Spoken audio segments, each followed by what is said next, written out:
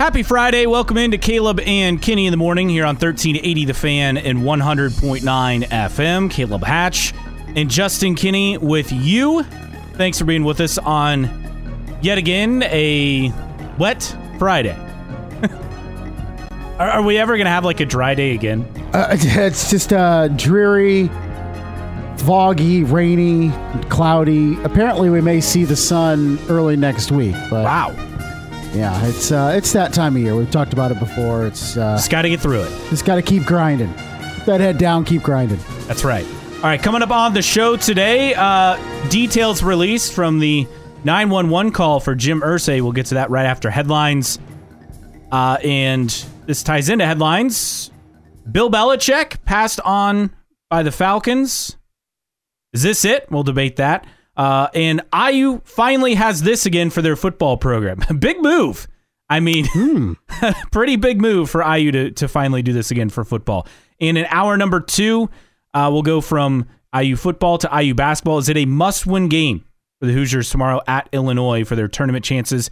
And Purdue trying to do something, which is win at Rutgers. They haven't done it in quite some time. We'll preview that. Also, NFL Conference Championship Weekend AFC matchup. Chiefs at Ravens, NFC matchup. Lions at 49ers. We'll take a look at some of the storylines, make some picks. NFL stadiums. This ties into that, getting mega contracts now too. And before we leave you, this was missing for 30 years, and it turned up in a man's backyard. All right. So that is all to come on the show today. Okay. Can't wait. Loaded show. Let's get at it. Let's do it. So let's get to headlines this morning. And don't forget, you can always be a part of the conversation. 46862. Your text line number again, 46862. And you can listen on your radio or you can listen on stream, 1380thefan.com, via the 1380 The Fan mobile app. That's free to download, free to listen, or on your smart speaker, which is free as well. All right, so some NFL hires yesterday, and Raheem Morris goes back to the Falcons. Interesting move. Not sure I get this one. Yeah, it's kind of came out of left field. It sounded like, this time last week, it was all but a certainty that Bill Belichick was going to get this job. Instead, the Falcons hire Raheem Morris, who had been the Rams defensive coordinator, and he gets another opportunity, effectively, and we'll see if it goes any better than the first time around. Yeah. Belichick, it sounded like at one point that Arthur Blank, the owner of the Falcons, was all in on Bill Belichick, and I don't know if that was not true or he was talked into Raheem Moore. I'm not sure how it went. But he was head coach for 3 years with Tampa Bay, mixed results, and now he'll inherit a team that has no immediate future at quarterback, and they're going to have to figure that out, whether it's in the draft, whether it's via trade. There's been mumblings about if the Bears do trade Justin Fields, could Atlanta be a landing spot? So they have their coach in place. We'll see if the Falcons now can make the personnel decisions to vault them up the NFC. Meanwhile, across the NFC South, the Panthers also have their head coach. They've hired Tampa Bay Buccaneers offensive coordinator Dave Canales as their next head coach, the 42-year-old, hoping to turn things around for Bryce Young. He's had success doing it for Russell Wilson and Geno Smith in Seattle, and then obviously Baker Mayfield last season for the Bucs. And a interesting situation in Carolina. Can you get Bryce Young pointed in the right direction? That's of paramount importance, and we'll see if the hire as the head coach in Carolina can do that. Helped the Tampa Bay Buccaneers get to the playoffs. You could say what he did with Baker Mayfield was impressive. Young guy, just only 42. So it was potentially Mike Vrabel. It was Ben Johnson, the offensive coordinator with the Lions. Dan Quinn was also in the conversation, but Canales gets the job, and we'll see if he can resurrect the Carolina Panthers. So a pair of NFC South teams getting new head coaches yesterday. Finalists in for most valuable player: Josh Allen, Lamar Jackson, Christian McCaffrey, Dak Prescott, and Brock Purdy. Of that most valuable finalist list, who do you feel is the most deserving as the MVP? Probably Lamar. Initially, I went Lamar Jackson. I'm going to go Christian McCaffrey. I know Lamar Jackson's going to win it. But what Christian McCaffrey brings to San Francisco is unlike any other running back in the NFL. And I also don't like that the list is 4 quarterbacks and a running back. I mean, come on. Well, that's how it goes. The most important position in football, of course, they're going to be most valuable. That's how it goes. But there are other players who are valuable to their teams that I don't know. I don't like that the Heisman Trophy and the MVP become a quarterback just award. a quarterback. Like that's boring to me. They're great players that need to be recognized. Well, they got their defensive and offensive player of the year awards, yes. Which also the finalists were named. So I don't know. I get sick of the narrative that it's always a quarterback. Now, McCaffrey, yes. I mean, why is Brock Purdy on that list? I get that statistically he had a good season, but my gosh, can we just stop? McCaffrey is the most valuable player on that team, not Brock Purdy. And I think that's a well thought out opinion. Yeah. CMR is that dude on that team, not Brock Purdy. Yes, I would fully agree. Elsewhere on headlines in the NFL, former college star in some major trouble. Uh-oh. Yes, we have the gambling issues that have popped up for college athletes. Well, now Louisiana State Police investigating a fraudulent online gambling account that's alleged to have been used by former LSU wide receiver Kayshon Boutte. He bet close to 9,000 times from April of 2022 to May of 2023. 17 of those bets on NCAA football games, at least 6 on LSU football. Now, he's now a member of the New England Patriots as a wide receiver. That's a lot of bets. Yeah. All right. I'm doing the math here. Like, that's an average of about 25 a day. That's like a full-time job. And I bet a lot, but I don't bet 25 times a day. Let alone when I'm a college athlete. So, I don't know what's going to happen here, but I don't, unfortunately, it's not surprising. This is something that I think is going to happen more and more and more, especially when you give certain players money, income, that they're able to go out and do this. And all you got to do is start an account. There's no policing, hardly any policing. You start an account, you say you're 21, and you start betting. And unfortunately, in college, there's very little oversight when it comes to this stuff. And he's bet a lot, including on LSU games. Now, I always kind of give him the benefit of the doubt. I would be shocked if he bet against LSU, but it's still, it's not a good look. Not at all. No, certainly not. We move on in headlines from college and NFL over to basketball and in the NBA. They have named the NBA All-Star starters coming up in Indianapolis next month.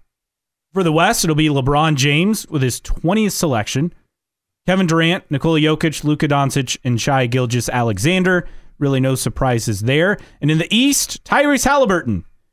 He gets the start. First Pacer to start the All-Star game since Paul George in 2016. Also joins Reggie Miller and Jermaine O'Neal as All-Star starters for the Pacers franchise. So congrats to Halliburton. Elsewhere in the East, Giannis Antetokounmpo, who's the captain, Jason Tatum, Joel Embiid, and Damian Lillard. Any of those 10 starters surprise you? No. All right. I guess the only surprise is the fact that Steph Curry actually is not a starter. True. But the Warriors have stunk, and I get Gilgeous-Alexander getting the nod. It's nice to see that, it's not just all fan vote driven, right? I get that they split it up, but it's nice to see that didn't go through. No first-time All-Star picks among the starters. But also not a surprise. Yes, exactly. And the only other, with LeBron with 20 All-Star games now, The only one in double digits of that starting 10 is Kevin Durant. Wow. So it's just Durant and LeBron with more than 9 selections to the All-Star game. And LeBron, the first 20-time All-Star selection. Pretty impressive, huh? Yeah, passing Kareem Abdul-Jabbar. So that's a pretty big deal, obviously, as well. And the Pacers on the court last night, obviously no Halliburton as he's dealing with injuries. Pascal Siakam, Pacers didn't win his home debut as an Indiana Pacer, but I think this will suffice. Siakam with a triple-double, 26 points, 13 rebounds, 10 assists, as the Pacers take down the 76ers 134-122. Joel Embiid had 31 points, but Indiana coming away with the win without Halliburton in the lineup. This is a big win. You look what the Pacers have done against some of the top teams in the East this season. We know they've been successful against Milwaukee. Well, the Celtics, Bucks, and Sixers are now 4-8 against the Pacers, 91-29 against everyone else. Pacers have done pretty good against Milwaukee and against Philly. It's just some of these middling teams that they're not beating. And the real concern is, can you take care of those teams so that you don't have to match up against Milwaukee, right, Philly, those sort of teams, Boston, in the first round, and avoid that? Yes. It's the Pacers 8-4 against the Eastern Conference's top 3 teams, which is the aforementioned 3, which means that they are 17-16 against everyone else. It's like, come on, Pacers. Yeah. Pick it up. Play with the intensity that you're playing against the best in the East. Play that way every night, and you'll be in good shape. And hopefully that's the next step that is taken, because that's what's going to earn them a much, much better playoff spot. Yeah, and getting Tyrese Halliburton will be a big part of that when he gets back. From NBA basketball to college basketball, and Purdue-Fort Wayne, congrats, they finally snapped that losing streak. They actually won a game. They go to Northern Kentucky, hold off the Norse 63-58 on the road last night. Jalen Jackson, 17 points and 9 rebounds for the Dons in the win. So they get back in the win column, snapping that 5-game losing streak. And Eric Mulder had a highlight block at the end of this game to really seal it for the Dons. You know, it's a team in Northern Kentucky that Purdue-Fort Wayne has had so much trouble with over the years, and yet this year they knock them off twice, had already beaten them at home, and now going on the road in Highland Heights in beating Northern Kentucky. It was a big win last night for the Mastodons, because you felt like with the way things were trending, of course, when's this team going to get another win? And traditionally they struggle against Northern Kentucky, but got it done last night. The Dons will be next in action. I think that was the last game of January. They'll be back next Thursday, 7:00 against Milwaukee at the Coliseum in the first of 3 straight games at home. 1st of February, so the Dons done for the month. Get a little bit of a break, and we'll see what they can do next week. And the Comets announced some roster moves. Matthew Wedman loaned to the AHL and the Henderson Silver Knights. This is just the nature of the beast, right, for the ECHL. Also, the Comets have received Marc-Antoine Pepin in a trade from Troy Riviere, and then Mackenzie Dwyer has been placed on waivers. Some moves yesterday, and I know Matthew Wedman is one of the more well-liked Comets, so to him getting it promoted, disappointing for the Comets. It's big for Wedman, of course, to go up to the AHL. 46862, again, your text line number, 46862. If you have thoughts, let us know on the text line. About to talk Colts and Jim Irsay here in a bit. Just put in CK before your message, though, if you send a text to us. So they have released details on the 911 call back on December 8th, and it was Colts COO Pete Ward, who's been the longtime right-hand man for Irsay, who called 911. He was driving. He thought Irsay had congestive heart failure, according to the details, but he called 911 on his way to Irsay's home at 4:31 in the morning. That morning, what was confusing about the story I read, the way I understand it, was I think Irsay's nurse perhaps contacted him, and then he called 911. But But he arrived at the house. Officers tried to do what they call a sternum rub, and that didn't work. And then they gave him a dose of Narcan, and then medics showed up, and then he was taken to the hospital. So, but when Ward arrived, Irsay's nurse said that Irsay had low oxygen levels, like it's 71, and typical, I guess, is what, 95 to 100. So that's not good. No, not good. So, interesting details on what's coming out. Nothing really, new, I guess, in this. Just details of what he is going through, and having to be administered Narcan is a really good indicator that it was some sort of overdose of opiates and stuff, whether it was medication, whether it was intentional, unintentional. We don't really know, but hopefully Jim Irsay is getting the help he needs at this point. We know his history. We know he hasn't been seen or heard from in a while. Yeah, since the Steelers game. And I think we know why.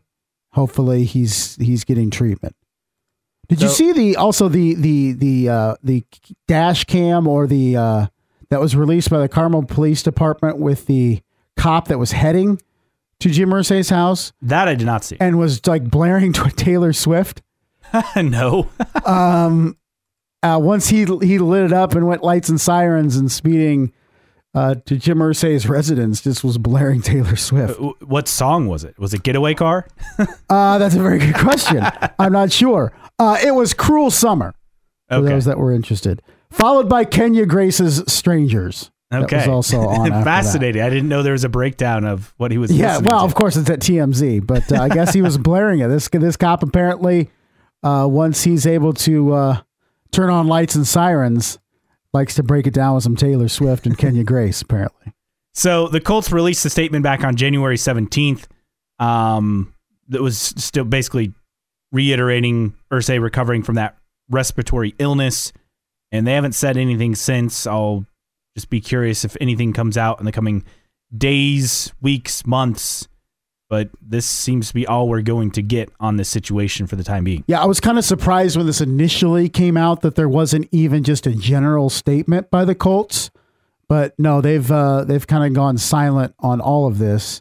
Eventually, they will have to speak against it. I'm not really one that says, oh my gosh, they got to explain this and Jim Irsay has to answer to the media and blah, blah, blah, because this is like a personal health issue, and it's none of our business, quite frankly, for most people. But unfortunately, Jim Irsay is in a position where it is our business. But hopefully he's just getting the help he deserves and needs, and he can recover and move on. I don't feel like the Colts owe us an explanation whatsoever about what's going on. No, I mean, the only thing is because he's a public figure, that's why all of this is. No, yeah, absolutely. But I think the Colts are doing what they should be doing and just not even commenting on it. And hopefully Jim Irsay getting some assistance behind the scenes. Do you think we see him around the organization, say, in time for the draft? Yes, I do think so. Because that's really the next big milestone thing, assuming he's, not at the Super Bowl. Which I don't expect. No. But the draft is what they moved it up to late March. Or no, it's late April. So yeah, I think we see Jim Irsay by the draft. It's another 3 months. Yes, plenty of time. Meanwhile, someone we won't expect to see as part of the draft process, Bill Belichick. He was passed on by the Falcons. Is this it for his NFL head coaching career? We'll discuss that next. Caleb and Kenny in the morning, 1380 The Fan and 100.9 FM. Caleb and Kenny in the morning, 1380 The Fan, 100.9 FM. Caleb Hatch and Justin Kenny with you. And you can join the conversation at 46862. Again, 46862 is the text line. Just put in CK before your message. Someone said I looked for the leave a rant button. So it's like a message, like a text bubble. Oh, it's a text bubble? I didn't know if it was like a microphone or yeah, and then you can hit like the microphone and record, or you can just like send it in. Record your rant and then send it in. So that is how you do it on the 1380 The Fan mobile app, which is free to download. You can listen anytime on there. So Bill Belichick was passed on by the Falcons. Is this it for Belichick in his NFL head coaching career? So the Falcons going back to Raheem Morris as an NFL head coach 21-38. I mean, it doesn't really instill a lot of confidence. But then again, Bill Belichick hasn't instilled a lot of confidence either. Morris had a very short stint going 4-7 in Atlanta back in 2020 as an interim head coach during that time. So that's where we're at. And for Belichick, there are no other interviews on the horizon, right? He was in Atlanta. In fact, I even saw someone post on social media that they saw him getting lunch after his interview at Chick-fil-A, which is obviously peak Atlanta there. Yes. But Falcons' only team to interview him. Now, he's considered a long shot for Seattle, also Washington, which Washington was like the favorite going into the offseason as far as where he would end up. And the obvious questions that I think were getting answered, why would you pay him an exorbitant salary based on, 4-13 this past season and the way things have trended in the wrong direction post Brady in New England? Reports where he was getting $25 million a year. And then if you're not going to pay him that kind of money, why would you give him total control of the roster? Because clearly he wasn't good at developing talent and finding that next quarterback either. So, I mean, teams have drawn a pretty clear line in the sand that they're just not interested. And even though he's 15 wins behind Don Shula for tops all time, age is against him, time is against him. He's turning 72 in April. So it's just getting harder and harder. And I think it's safe to say he's not getting a head coaching job this offseason cycle. I think there's two different camps in relation to thoughts about Bill Belichick. There's a lot of people that still consider him the greatest coach in NFL history. Some people put him up there in terms of team sport North American history. And I do think we tend to forget how good Bill Belichick was in his quote-unquote prime. But I think what has been proven since Tom Brady left New England, and this was always the question when the two were together, is who is more responsible for the dynasty that New England had? Was it Bill Belichick or Tom Brady? I think that question has been answered. Tom Brady goes to Tampa Bay, wins a Super Bowl. Meanwhile, Bill Belichick goes 29-38 since TB12 left. And I think you look at his age, you look at his lack of track record without Tom Brady, both before TB and after TB, and the fact that he wants upwards of $20 million a year, which is more than most owners are going to want to pay for any head coach, let alone Bill Belichick. Is it a priority for Bill Belichick to surpass Don Shula's all-time wins record? I feel like it is for him. He's 16 away, I think. But he may not get that chance. And I think also something that needs to be brought up is Andy Reid is hot on the heels of Bill Belichick, George Halas, and Don Shula in terms of career wins. And as long as Andy Reid and Patrick Mahomes stay together, he'll probably break that record at some point. But I will throw one team out at you. Okay, remember when we did this with the Jim Harbaugh a month ago? And look at us. I'm going to throw one team at you for 2025. Well, and that's the thing. There are teams that could still be interested in 2025 in Belichick, but I think we both agree, though, he's not getting a job this offseason cycle. No, right? It doesn't look like it. I mean, he's 29-38 post-Brady. The team that I would pinpoint, and it would be right up the owner's alley, are the Dallas Cowboys. If Mike McCarthy and the Dallas Cowboys do not get it done next year, and whatever that means, do not get it done, whether it's a get to a Super Bowl or at least get to the conference championship game, whatever, Mike McCarthy is going to be done. It's easier to move past Mike McCarthy than Dak Prescott. And I could see Jerry Jones hiring Bill Belichick to try to be the guy to take that franchise over the top. I get that on the surface, but you're talking about two guys who want control. I mean, Jerry Jones wants control, and Bill Belichick's going to want control. Like, no one's going to budge in that scenario. I don't know if Bill Belichick is going to want control. Because remember, he was offering to give up control at New England. What's more important to Bill Belichick in terms of the ego? Does he more want control, or does he want a chance to surpass Don Shula as the all-time winningest coach in the NFL. The words were giving up control, but he never actually went out and did it because they canned him before he could. And I guess my thing with Belichick is it's easy for him to say, yeah, I'm willing to give up control. You got to prove that because he hasn't proved that. No, I agree. I think the question is, how important is that record to Bill Belichick? We don't really know. It may mean nothing. It wouldn't surprise me if it meant nothing to Bill Belichick. He's just that kind of guy. But if it does mean a lot, what kind of sacrifices do you make in order to try to get those 16 or so wins to surpass Don Shula? If the Cowboys are annoying from a national media perspective now, can you imagine Bill Belichick, Jerry Jones, and how annoying that would be?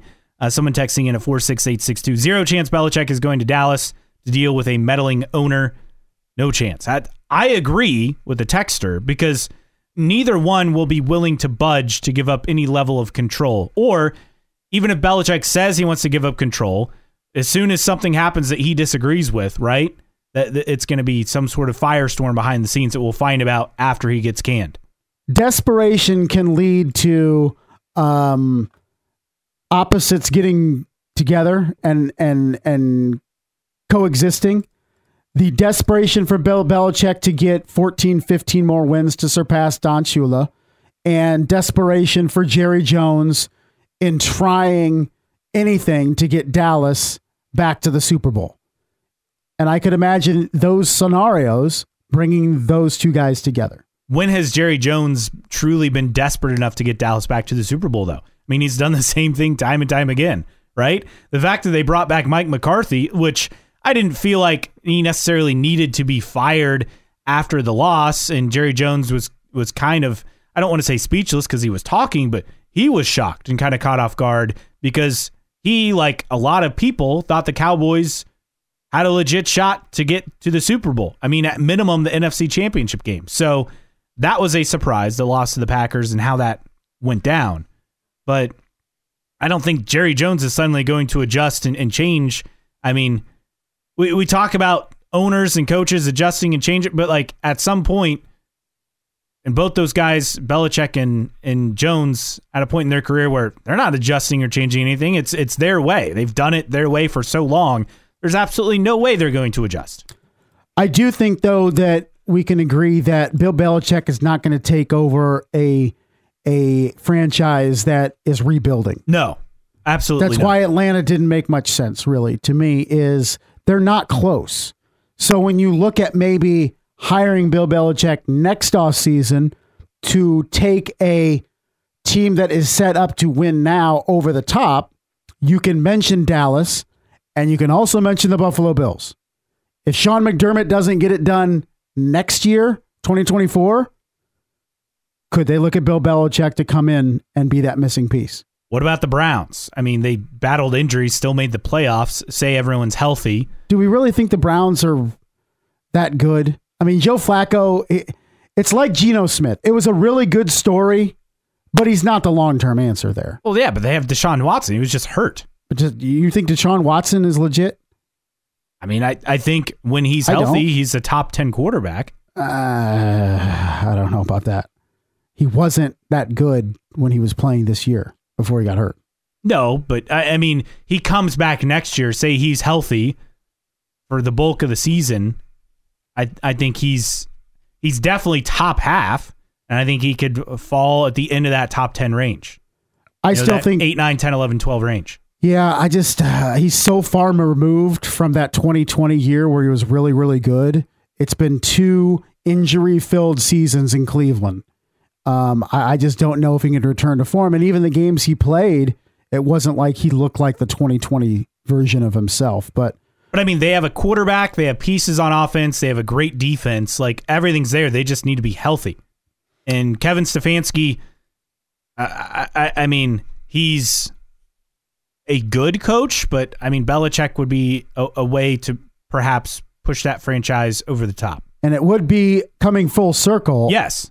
With him being the head coach of the Browns in the 90s before being canned. So I do think he has an opportunity at a contender in 2025. Let's be real. Of the open jobs, the only real contender you looked at or a team that was close to contending were the Chargers because of the quarterback situation, right? Next year, who knows where Dallas is at?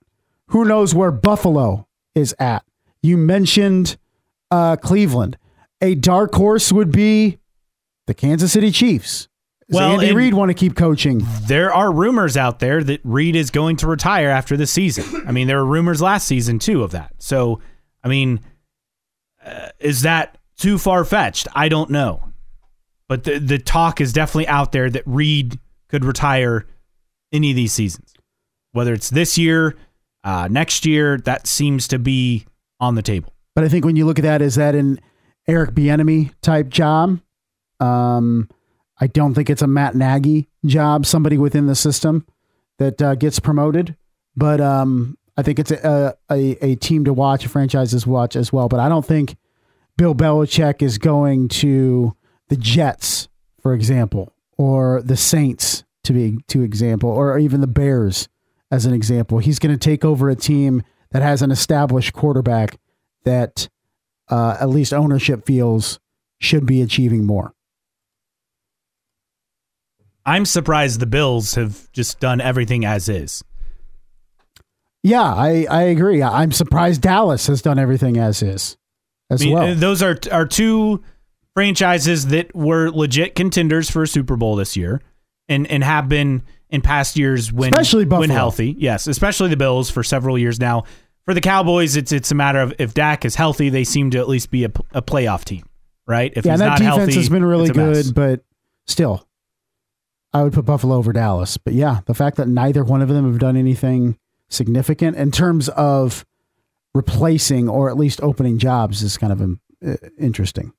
A couple of interesting texts as far as landing spots, and this isn't for this offseason, mind you, but they're saying Belichick to Cincy. You know, do the Bengals move on from Zach Taylor if they have another bad year next year?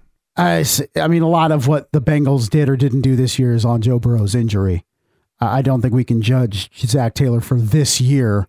And I thought they exceeded expectations once Joe Burrow went out with Jake Browning coming in and playing pretty serviceable. So I don't know if he's on the block, but I do know that there are going to be teams even interested in Bill Belichick this time around next season, but he doesn't have the longevity or the patience at this point of his career to do a complete rebuild. He's going to have to join a contender, and there could be some open jobs at contenders next offseason. We mentioned it with Buffalo, with Dallas. You never know, I guess, in Cincinnati, Cleveland, who knows? But several of those teams in win now mode. And if they think that Bill Belichick can be the catalyst to push them over the top, I have my doubts, but they won't hesitate to hire a 72-year-old Bill Belichick. Our poll question today is going to be pretty obvious. Will Bill Belichick ever be an NFL head coach again? And here's my biggest argument as to why I think this is it for Belichick. The Falcons were the only team so far in this offseason hiring process to even give him an interview, right? No other team even gave him an interview. If there was interest, other teams would be interviewing him. But the fact that they're either afraid that he's lost it as far as coaching ability with how the Patriots stunk down the stretch post Brady, again, 29-38, but really bad last year at 4-13, or the fact that they don't want to pay him the salary that would be required and or give up the control that would be required for Belichick. To me, that says if there's no market this year, the fact that only one team even gave him an interview and that was it, why would the market suddenly change next year? You become more out of sight, out of mind. Yeah, my only thing is there could be more quote-unquote contenders in the NFL looking for head coaches than what we've seen in this cycle. But contenders, quote-unquote, is a relative term, and contenders one year are not the next year and vice versa. So anything can happen in the NFL. Well, and that's the thing, right? We always have at least, 4 teams that miss the playoffs, make the playoffs the following year.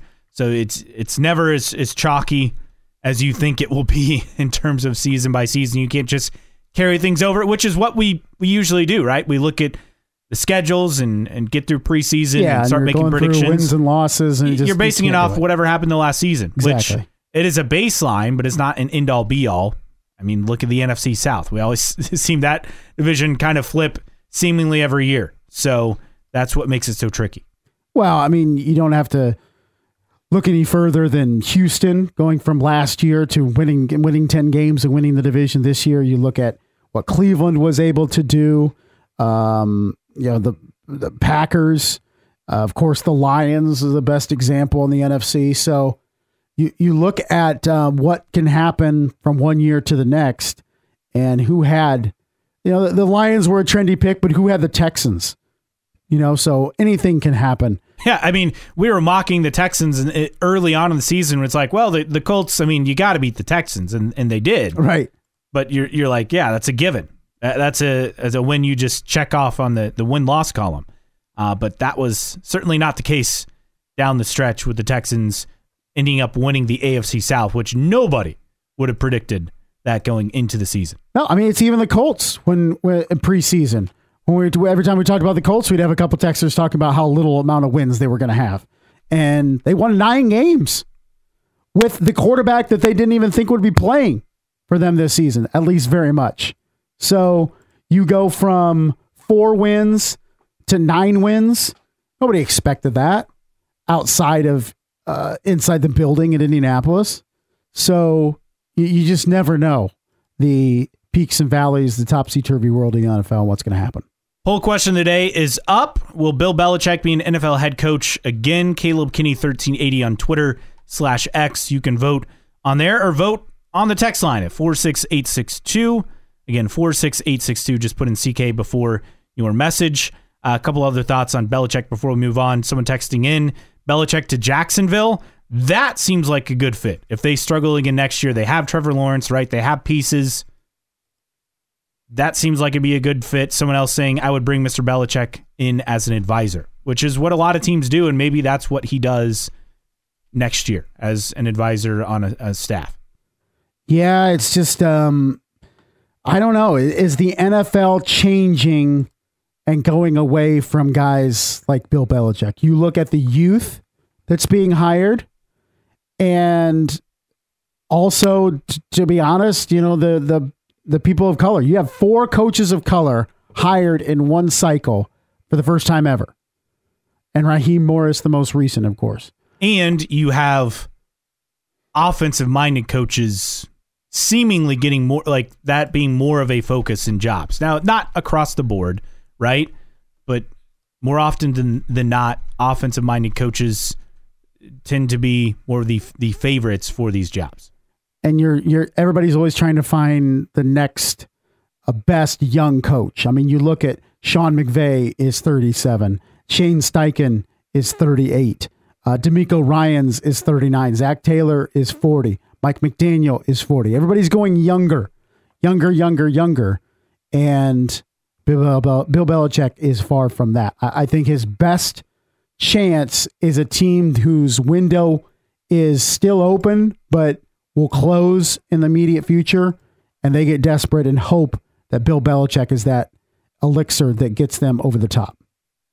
Someone texting in at 46862, do you think the perception of Bill Belichick would be different if Brady hadn't turned around and won a Super Bowl without him? Yes. Yeah, absolutely. Absolutely. Now, I think people would have realized that it's more of you can't win without a quarterback in the NFL, and it finally caught up to Belichick. That would have been more of the narrative than Tom Brady left, won a Super Bowl, and Belichick has been middling at best since. Yes. I think it shows the importance of a quarterback. Is it maybe too far to say that Bill Belichick can't win without Tom Brady, or Bill Belichick just can't win without a proven NFL quarterback? I think those are two separate arguments. I would think most people would argue the latter and not that he can't win without Tom Brady. Yes, he hasn't won without Tom Brady, but if he had another elite quarterback, I would think he could win. Not saying he's going to win a Super Bowl, but I think you're talking about a playoff team.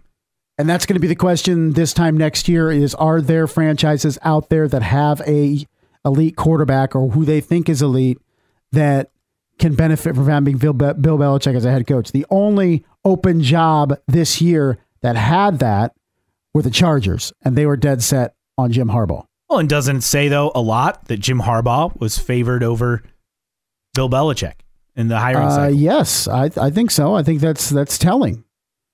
I think it's and absolutely Harbaugh's, telling. I mean, he's 60 years old. I mean, it's not like he's 45. So it says a lot that Harbaugh was the guy that the Chargers locked in on and several teams interviewed.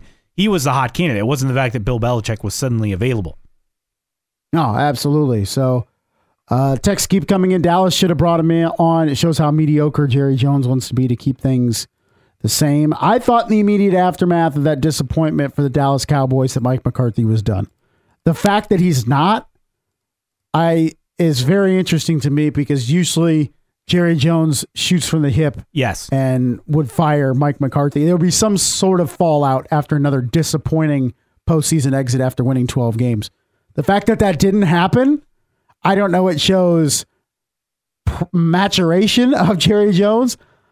I don't know if you should, and even the Dallas Cowboys fans that I know immediately in the aftermath wanted everybody fired, but the further they get past it, they're looking at it and saying, well, what's the point? Like McCarthy, is it really his fault? Blah, blah, blah. But would Jerry Jones bring on Bill Belichick as that elusive advisor, as sitting and waiting, as maybe outside or inside pressure on Mike McCarthy? And if they start 2-4 next season, Mike McCarthy gets fired and Bill Belichick is promoted?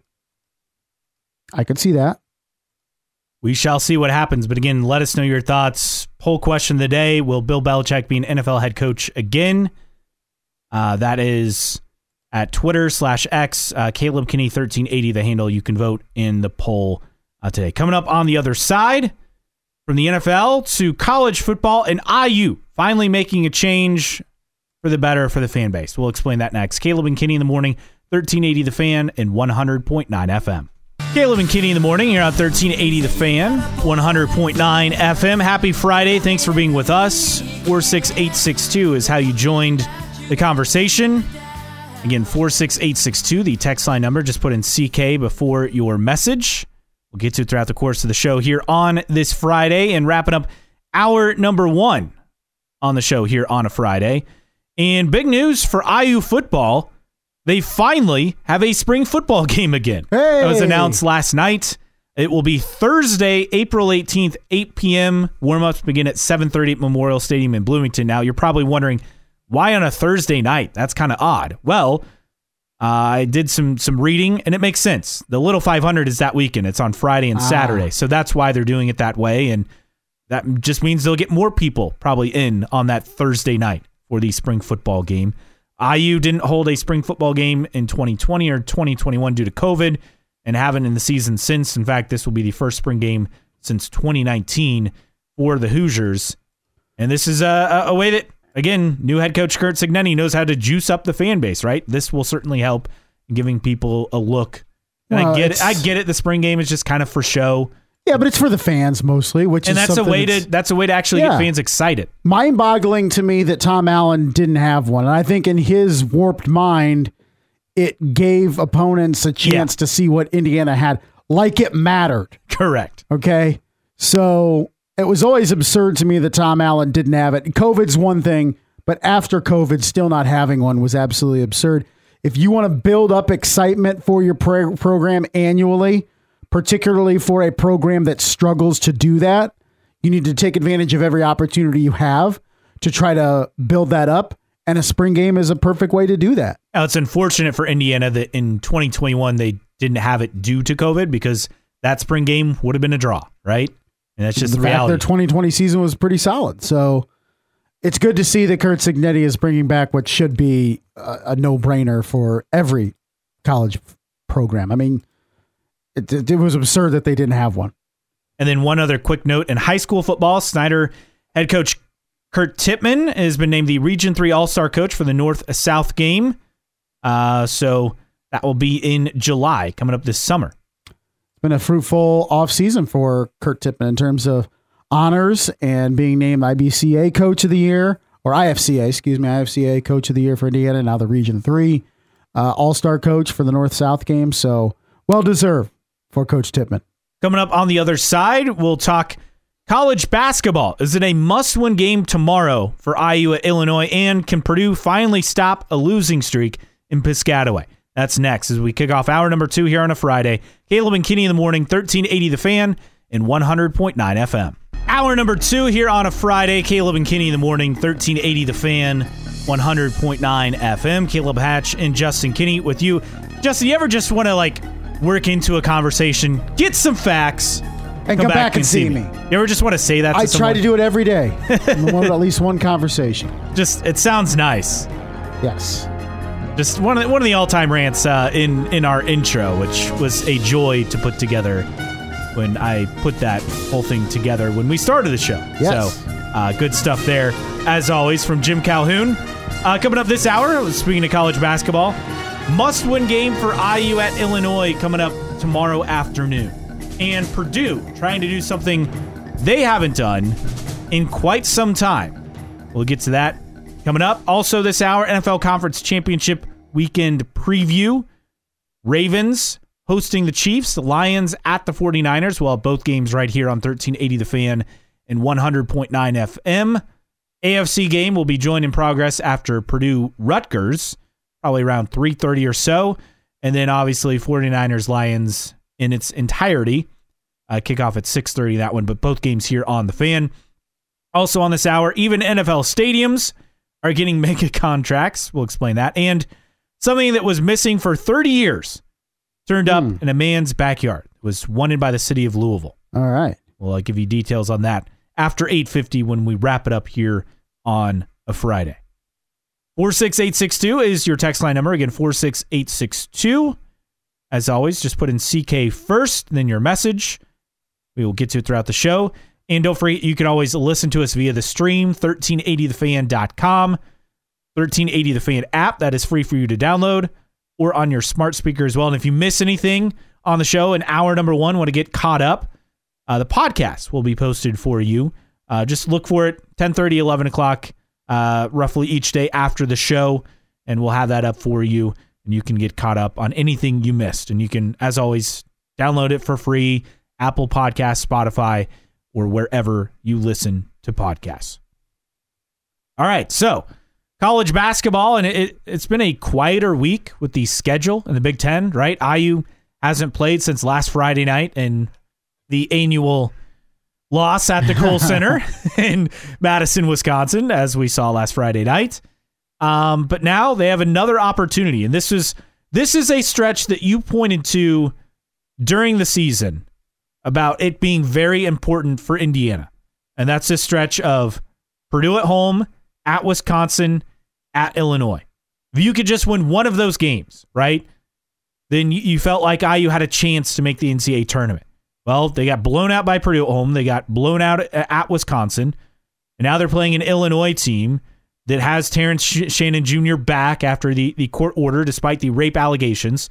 He's back on the court. So Illinois has their best player back in the lineup. And this, to me, you and I both don't like using the term must win for stuff, but this feels like a must win game in terms of making the NCAA tournament for Indiana. I think when you look at Indiana's schedule, they're running out of opportunities to put together a resume that will earn them an at-large bid. And I think in that sense, this is a huge game because you look at the schedule and you have a fair amount of Big Ten games left, over a dozen, maybe even like 14 games, but you're running out of prime games to put on your resume builders, so to speak. Tomorrow night or tomorrow afternoon against Illinois being one of them. Going to Purdue is another one. When Wisconsin comes to the Assembly Hall in February. Nebraska is another one. Just barely. It would count as a quad one. But I think in the sense of Indiana being a at-large, which some people think that they are relatively close to, which they're not, you need to win a fair amount of these quote-unquote big games left to even have a shot. And I think you're playing yourself more and more into What I look at Purdue-Fort Wayne territory is having to win your conference tournament, something that Indiana has never done, won the Big Ten tournament. So this is a big game in the sense that they're running out of opportunities to build a resume good enough to be considered for an at-large bid. And this is the season where we talk a lot about quad 1, quad 2, right? As far as the metrics. And all that means quad 1 counts if you beat a team and you're the home team. It's ranked 1 through 30 in the net. Neutral site 1 through 50, away 1 through 75. Quad 2, 31 through 75 at home, 51 through 100 on the neutral site, 76 to 135 on the road. So you look at IU's quad 1 chances left in the season. Obviously, Purdue on the road. Wisconsin would be one of those other opportunities for them. And that's really about it. I mean, Michigan State also somehow is 21st in the net. Not sure how, but they are. Illinois, coming up tomorrow. So they're running out of chances. I mean, and they've had plenty of chances, right? You get Purdue twice. You played Auburn, who's 8th. You played UConn, who's 9th. All the Big Ten teams they played, Kansas 16th. Like, IU's had plenty of chances to build up an NCAA tournament-worthy resume. They just simply haven't done it. Their only marquee win is a quad 2 home win against Ohio State. That's it. And that's simply not enough for an NCAA tournament resume. Now, another question for tomorrow is, Kalel Ware, is he going to play or not? Last I saw, he was trending toward a return after practice yesterday. But that's a guy IU desperately needs in a game like this. And I think when you look at what Indiana's keys are in this game, it's been the keys all season in terms of being able to avoid turnovers and shooting well. Do we see a team that maybe has a little bit more urgency to launch shots from the outside tomorrow? You say, all right, IU's had a good, solid week to evaluate what works, what doesn't, what changes do you need to make to have a chance here for most of the second half of the Big Ten season. Do we see the same IU team that comes out? And I think maybe that'll be the most frustrating thing for Indiana fans if you go out tomorrow and it just looks like the same team, which is kind of what I expect tomorrow, to be honest. I don't expect any really big surprises on how IU comes out and plays, and I would absolutely be shocked if they win this game on the road in Champaign. Yeah, it's not a place that has treated the Hoosiers very well over time. And for Indiana, I mean, yes, they still have Purdue on the schedule again. They still have Michigan State. They still have Wisconsin, right? Yes. Coming up on the schedule. So there are still other opportunities.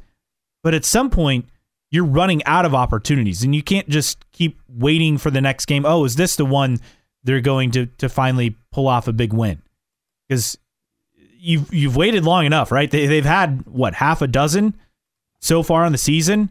I mean, UConn, Auburn, Kansas, Purdue, Wisconsin. Haven't been able to get one of them. And at some point, if you can't get one, you're not going to get any. And ultimately, that is how I feel about this team, right? We already know who they are, and they're a team that maybe if everything goes perfectly could play an elite team close, but they're not going to get over the hump. And tomorrow feels like another opportunity for that.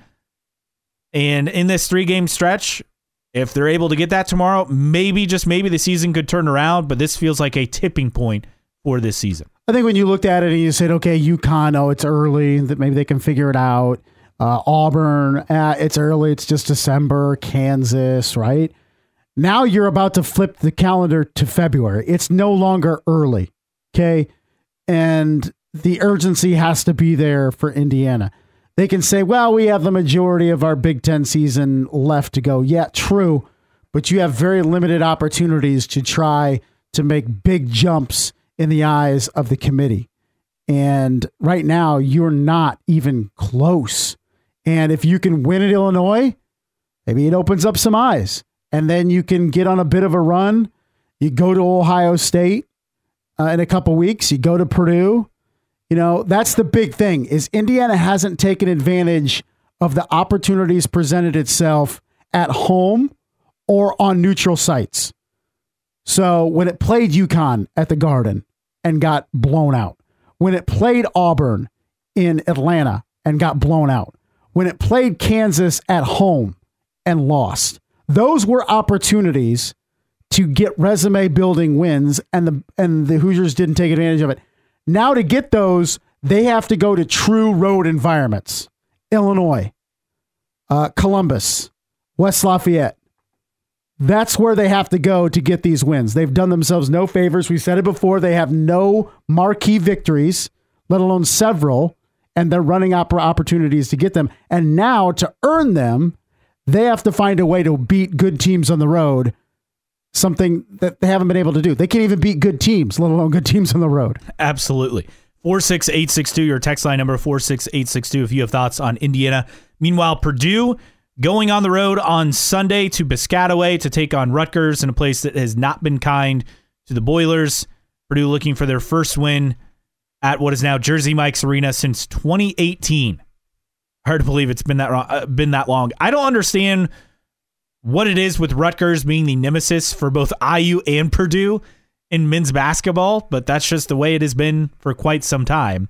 And getting a win at home is one thing, but IU already had that ugly performance a couple weeks ago at Rutgers. Purdue, we'll see what they can do coming up Sunday afternoon.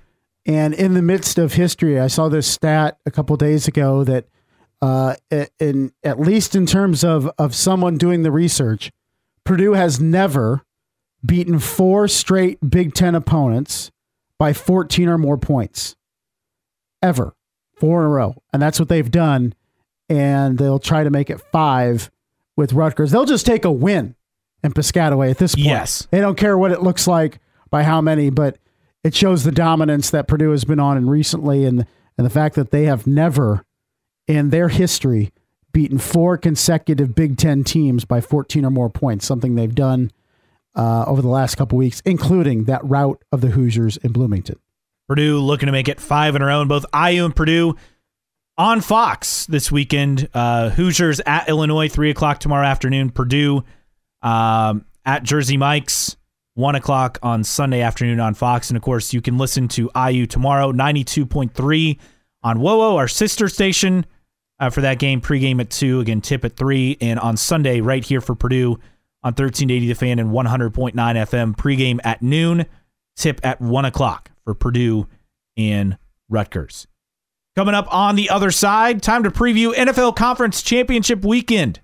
What do we expect to happen on Sunday, and what is the Super Bowl matchup we're discussing coming up Monday morning on the show? Next, you're on Caleb and Kenny in the morning, 1380 The Fan and 100.9 FM. Caleb and Kenny in the morning here on a Friday. Caleb Hatch and Justin Kenny with you on 1380 The Fan and 100.9 FM. 46862 is the text line number. Again, 46862. You can also vote in our Twitter/X poll question of the day. Will Bill Belichick be an NFL head coach again? You can vote on that. Caleb Kenny 1380 is the handle. Again, Caleb Kenny 1380. Pretty simple. That's how you vote on that. And speaking of the NFL, time to preview what's happening this weekend for the AFC and NFC Conference Championship games. And Justin, you look at these matchups, and I guess we shouldn't be surprised that the Chiefs are there. We definitely should not be surprised the 49ers are there. The Lions, definitely a bit of a surprise. I think they're a surprise. Not to say that the Lions aren't deserving or anything like that. I just feel like we expected the Lions to be a playoff team this year. We still had our doubts because it was the Lions. But not only have they made the playoffs, but they've won a couple playoff games and now are in position just 1 game away from the Super Bowl. And then the Ravens, a team that, yes, they were the 1 seed, but I guess it didn't feel like people were that confident going into the postseason that they would be there. They've kind of been that team that's flown under the radar, if you can do that as a 1. I think there's been a lot more love for San Francisco than Baltimore. And remember that Baltimore took care of San Francisco, right, in the regular season. So something to keep in mind if those 2 teams do match up. So let's start with the AFC title game. 6th straight AFC title game for the Chiefs and Patrick Mahomes. First playoff meeting between Mahomes and Lamar Jackson. The Ravens likely getting tight end Mark Andrews and corner Marlon Humphrey back in the lineup. So they're getting healthier as the postseason has gone along. Most teams, it's the opposite. So that's a look at some of the injuries. Meanwhile, the Chiefs could be without one of their key offensive linemen. That would be a loss for them on the injury report. So you look at this matchup, and at some point, I feel like I thought the drops and the issues that the Chiefs receivers have had all season would catch up to them. It's not done so far. Doesn't mean that couldn't happen this time. And for Baltimore, I mean, this is a chance for Lamar Jackson to really put a stamp on what will likely be an MVP season. It's a really huge matchup because I think we looked at Kansas City, and for throughout most of the season, at least me, I looked at the imperfections of the Chiefs. You mentioned the drops, the ineffectiveness with the receivers and the skill position players at times. The defense, while has been very good, at times really kind of struggled. But you could almost look at the Chiefs as saying the defense has led the way to get this far because of the deficiencies offensively that we're not accustomed to seeing from the Kansas City Chiefs. That said, here are the Chiefs in their 6th straight conference championship game, first one to be played on the road in those 6. Just last week at this time, everybody was questioning Lamar Jackson and what's wrong with him in the playoffs, and he puts together a dynamic game. But still, I would not be surprised if Kansas City goes into Baltimore and wins this football game, because we continue to try to find ways in which the Chiefs are going to fall off or not come through, and they seemingly have once again throughout these playoffs. And does one game eliminate the concerns for Lamar Jackson in big moments? I don't think it does. But at the same time, the Ravens, and I think this is a stat that cannot be overlooked, of their 13 regular season wins this season, 10 of them came against teams with winning records. You factor in last week and the rout of Houston, and 11 of their 14 wins this season have come against teams with winning records. They are beating good teams, and they have to beat a good team at home on Sunday to reach the Super Bowl. Another part that's intriguing about this matchup is when you think of the Chiefs, right? You think of Mahomes and you think of the offense, but the offense has just been kind of mediocre this season as far as where they rank in the NFL. Overall, they're 9th, so they're still top 10, but 19th running the ball, which that's not normally their strength, 6th in the past, but just 15th in scoring offense. Meanwhile, the defense is the number 2 scoring defense, number 4 pass defense, and overall, they're number 2. So you couple that with the Ravens, who were up there in every category except passing offensively, and then the Ravens defense, number 1 in scoring defense. So something's going to give as far as points go in this game. It wouldn't shock me if we have a lot of points with this matchup. And the Chiefs minus 11 turnover differential, and yet they made it to the AFC title game. Ravens plus 12. I mean, good teams usually aren't turning the ball over that much and still making playoff runs, but that's what the Chiefs have done. And for whatever reason, Patrick Mahomes plays his best when the moment is the biggest. And Lamar Jackson, that is the question mark of this game. And can he show up and do something? Now, the Ravens are going to be a tough defense for the Chiefs to try to solve, but I just think we're still in that prove-it mode for Lamar Jackson. And, you know, if they get behind early, will Jackson be rattled? Like, how is this going to play out on the field? Because I think you're looking at a Ravens team that when things go, it's very similar to the Niners, right? When things start well and their quarterback can be in a rhythm, and in this case, we're talking about Lamar Jackson, they're not going to lose many games. But if they get behind early, how will that impact this game? Could that happen, and could that change the dynamic of this game? And I think running the football could be of paramount importance, not just with the running backs, but of course Lamar Jackson. Baltimore, the best running team in the entire NFL, and Kansas City, middle of the pack in terms of its run defense. How do they contain Lamar Jackson? Can they force Lamar Jackson into mistakes? And that defense of Kansas City has been very opportunistic when those opportunities have arose. And I think that's a storyline to watch as well, is Lamar Jackson still hasn't had that it game in the playoffs in terms of beating an elite opponent, an elite opposite quarterback. This is the first ever matchup between former NFL MVPs under 30 in NFL history. So can Lamar Jackson outplay Patrick Mahomes? And it can be in a variety of ways. Less turnovers, more big plays, picking up big first downs with your legs. Can Lamar, it doesn't have to be strictly yardage and passing. It can be other aspects of the game. And we'll see if Lamar Jackson can do that. I think some of those questions were alleviated last week, but knocking off Houston is different than knocking off the Kansas City Chiefs. And you have a Ravens defense that is number one in scoring defense, number one in sacks, number one in takeaways, tied for the top spot in takeaways this season. And you have Patrick Mahomes, who seems to excel when he's under pressure. I mean, the stats back that up as far as when he's under pressure, he does quite well. On the flip side, you have Lamar Jackson, and can the defensive line, in particular Chris Jones and George Karlaftis, come through with the pressure to rattle Lamar? That's really this game to me. I get all the hype is going to be around the two quarterbacks, but this game to me is going to be one in the trenches. Which defensive line has the bigger impact on this game? I mentioned the Chiefs could be without Joe Thuney, one of their offensive linemen to left guard. That could play into this. But whichever defensive line is able to get pressure on the other quarterback, I think that's what decides it. And keep an eye on the kicking game, because we've seen Buffalo burned. We've seen Green Bay burned both last week. The Ravens and Justin Tucker and the Chiefs and Harrison Butker have two of the best kickers in the entire league. Special teams, right? It can win and lose ball games, and that's the underrated aspect. If your special teams aren't special, you're not going to win.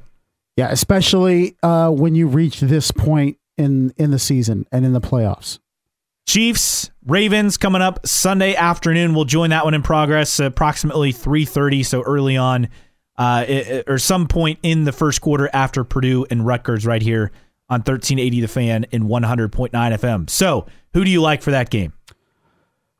Man, I'm going the Chiefs. I can't pick against Mahomes. Me neither. Even though I've been saying all season at some point the Chiefs' drops are going to catch up to them and what they've done in the receiver game.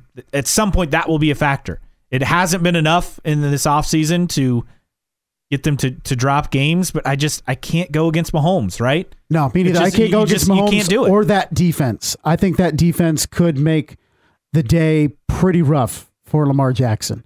And I think Kansas City, as much questions as even I've had this season, I'm still not in a position to bet against Patrick Mahomes and Andy Reid and company. Which means we'll probably be wrong. Yes. That's how these things usually work out. Meanwhile, the NFC Championship game, you have the Lions at the 49ers. San Francisco, they've been a dominant team all season. Not really surprised they're in this spot. Detroit, a surprise in the sense that I felt like the Lions were either going to lose to the Rams in that home playoff game in the wild card or go on a deep run. Well, I picked them to lose to the Rams. I was wrong. Here they are in the NFC title game. Go figure. You look at this matchup, and I think on paper, it's like the Niners are a dominant team, right? But will there be some sort of factor that kind of changes this? I mean, across the board, outside of maybe quarterback, which I guess is a toss-up, I would take Goff over Purdy just because Goff is more proven in the postseason. But across the board, this game, and you look at the matchups, heavily favor San Francisco. They do, and it's a tremendous story for Detroit to reach this point and to have the success. First time in 32 years they've been able to get to a NFC championship game. Of course, never been to a Super Bowl.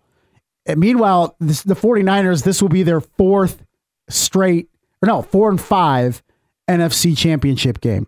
The disappointing season in 2020 that I keep forgetting about.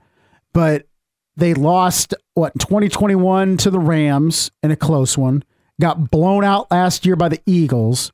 This to me looks like a team that, or two teams where I'm saying the Lions aren't quite there yet, and the 49ers are due. The 49ers are due to get to the Super Bowl, or at least back to the Super Bowl for the first time since 2019 when they lost to the Chiefs. And I just don't think the Lions are quite there yet. From going to not making the playoffs last year to the Super Bowl, it's just too big of a leap for me. I think Brock Purdy is good enough. I think Christian McCaffrey is the best offensive player, non-quarterback in the entire league, and I don't think that's up for debate. And I just think that San Francisco has had the experience in these games, and they're going to use that maybe as the catalyst to beat the Lions. I'm not saying the moment's going to be too big for the Lions. It's a new experience for them. And I think a team that's been there, done that, particularly in hosting, has the edge. And also something to think about. So Deebo Samuel, that viewed as a key player for Which this would be 49ers a big loss team. if the 49ers don't have Deebo Samuel. He was at practice yesterday. I would think he plays. Now, is he limited? Yes, but I would think he plays coming up tomorrow. I think for Detroit, it's I don't say everything has to go right. A lot has to go right. And I'm talking about you don't change anything what you've been doing, Dan Campbell, all season long. You're going to be ultra aggressive. You're going to go for it on fourth down. You're going to do this, that, and the other. If you can execute in those moments, you have a chance. But to me, I think the Lions still, they have better days ahead in coming years. I just don't think this is the year where it all falls in line and they win on the road at San Francisco to get to a Super Bowl. I think the 49ers capture this win and head to Super Bowl 58. The Niners 0-2 this season when Deebo Samuel doesn't play, 8-9 since he was drafted. The record when Deebo Samuel not in the lineup for San Francisco. So obviously that's going to be the key thing to watch. But let's not forget Sam Laporta, limited as well for the Lions. That could be a key loss. And for San Francisco, we don't know what to do with Brock Purdy, right? When it comes to quarterback, right? Statistically, he's great. But you watch him play, and occasionally there's a good throw, but you watch him play and you're like, yeah, this guy doesn't have it, whatever it is. And it's just kind of the most confusing conundrum when it comes to evaluating quarterbacks, because it's either, yeah, he plays really well, or he has just a completely terrible game and looks rattled and looks out of his depth. I don't know what Brock Purdy is showing up on Sunday. Does that feel like a huge factor in this game? Yes. And he was lucky that Green Bay missed on a couple of should-be interceptions last week. Does that change this week? Right. That's something to think about too. Well, I think, and conversely, I think you look at Jared Goff, and I know he's been to a Super Bowl. I know he's performed in an NFC Championship game, but he hasn't been electric, lights out in those games in 2019 with the Rams. But since then, over the last 4 appearances in the playoffs, has not turned the ball over. 5 touchdown passes, 0 interceptions, 2 of those playoff games with the Rams, and then the 2 this year with the Detroit Lions. Can that continue? I think as much as we talk about Brock Purdy, I think Jared Goff is just as important in this matchup. He needs to have a huge game for the Detroit Lions to have a chance in this one on the road. So all eyes on Brock Purdy and Jared Goff in this matchup. All right, when it comes down to it, to me, I got to go with San Francisco. No, me too. I think it's Chiefs Niners. I wouldn't be surprised if it's Baltimore and San Francisco. I would be very surprised if the NFC representative is the Detroit Lions. I would as well. Great story, right? Just not there yet. Not quite, I think, ready for the moment, but I think next year, right, they'll be a favorite in the NFC, and we'll see what happens this offseason, of course. That always factors in, but the Lions are close, and the fact that they're even close is saying a lot. Yes. No, absolutely. 46862. Let us know your thoughts. AFC NFC Championship game winners. You can just text us your picks. Again, 46862 on the text line. Just put in CK before your message. See if you agree or disagree with us. Let us know on the text line. Speaking of the 49ers, coming up next, even NFL stadiums are getting mega contracts. We'll explain. Caleb and Kenny in the morning, 1380 The Fan and 100.9 FM. Caleb and Kenny in the morning here on 1380 The Fan, 100.9 FM. Caleb Hatch, Justin Kenny with you, and it's not just players getting mega contracts these days. NFL stadiums getting mega contracts as well. The 49ers reached an extension for their naming rights deal with Levi's, $170 million naming rights extension. So it'll be one of the NFL's biggest stadium deals. The new deal keeps Levi's and the Niners connected through 2043. Obviously, the NFC Championship game being played there on Sunday evening. And other details of this, there's still 10 years left on a 20-year, $220 million deal. When the extension kicks in, it'll be $17 million per year. Third in the NFL behind SoFi Stadium in L.A. and AT&T Stadium in Dallas. No surprise those are the top ones, right? I don't think anyone's shocked by that. SoFi costs so damn much, they better have the most lucrative. Yeah, which theirs is nearly double AT&T Stadium, which is valued at $17 to $19 million a year. SoFi, $31.25 million per year in a 20-year, $625 million deal. Obviously, it helps that they host two teams, so that also makes sense. They would be up there. Sure. Levi's Stadium, again, $17 million. Jets and Giants, they're just getting a paltry $16 million from MetLife per year. Paltry. I like the word. Yeah. Good job. Well, there's money in the NFL, even with the naming rights of the stadiums. I wonder what Lucas Oil is paying. I don't know, because that deal's on the older side. Yeah. And the other thing about Levi's Stadium, it's not just that the Niners have obviously had success this era, that they hosted Super Bowl 50 back in February of 2016 before they were really successful. Yeah. That was post-Harbaugh, pre-Kyle Shanahan. But then also they're getting Super Bowl 60 in 2 years, and the stadium scheduled to host the World Cup in 2026.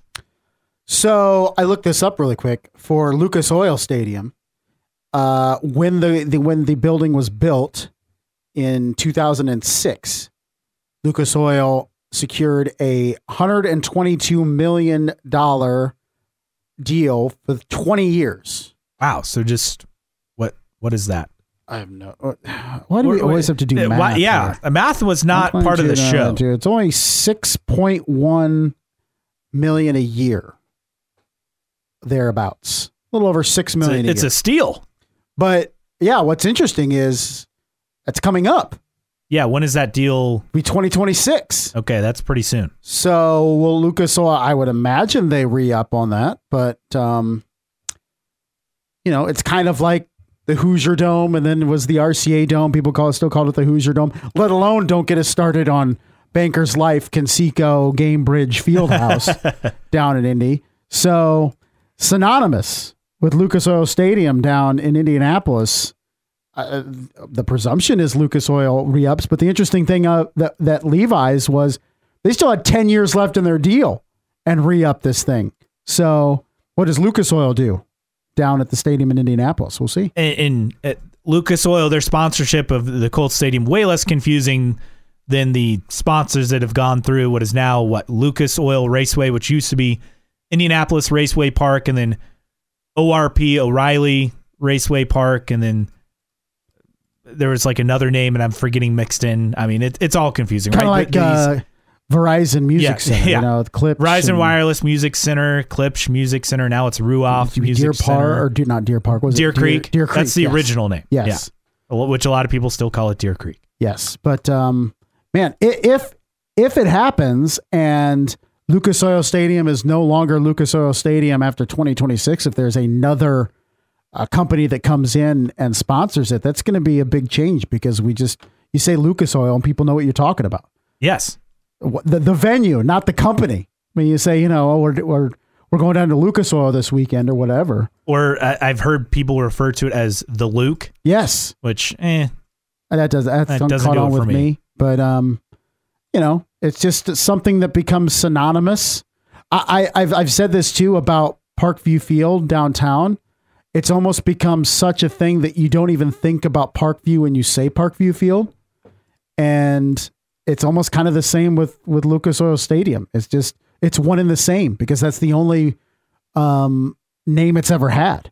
That's the good and bad, right, of a long-term naming rights deal, that you don't even think about the brand in the name.